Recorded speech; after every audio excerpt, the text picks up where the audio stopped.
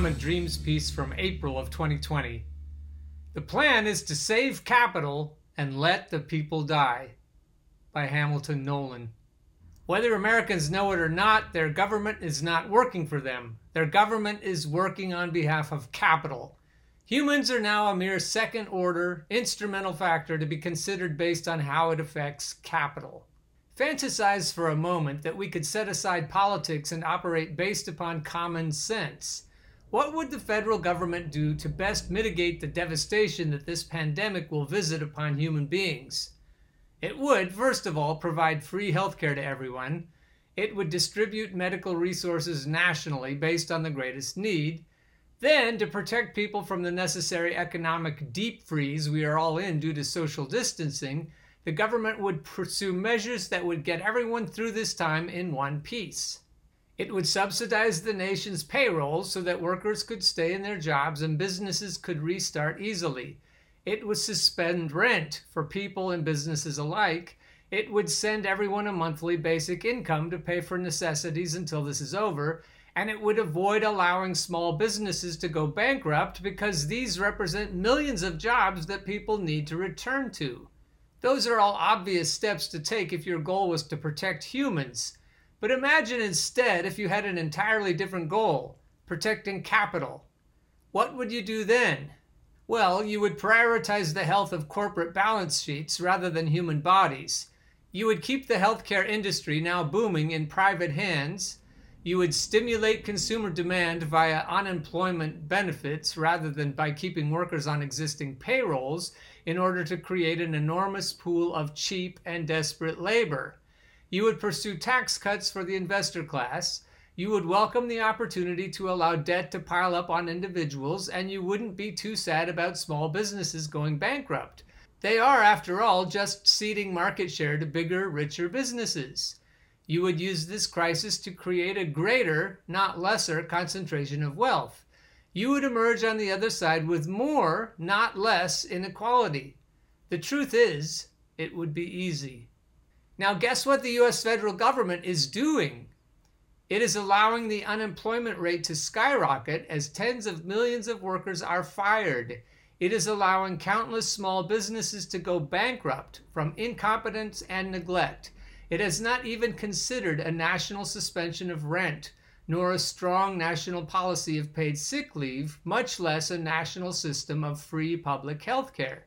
As millions of needy people struggle with decrepit and broken state unemployment systems and wait weeks or months for their emergency checks to come, and essential workers are forced to agitate or walk out to gain hazard pay, the administration plots a new bill featuring a capital gains tax cut and a waiver that would clear businesses of liability from employees who contract the coronavirus on the job.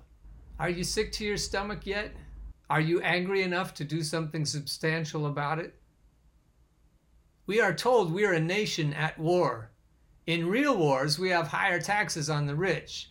This time we are giving investors a tax cut. I don't know about a real war, but I'd be interested in a real insurrection with real guillotines. Whether Americans know it or not, their government is not working for them. Their government is working on behalf of capital. Humans are now a mere second-order, instrumental factor to be considered based on how it affects capital. In this perilous time, capital must be protected and nurtured, and we must draw resources from our entire society in order to help capital survive, in the same way that the body will draw blood from the other organs to save the brain. People can be sacrificed. Capital is irreplaceable. We are navigating our way through this so that capital comes out okay on the other side.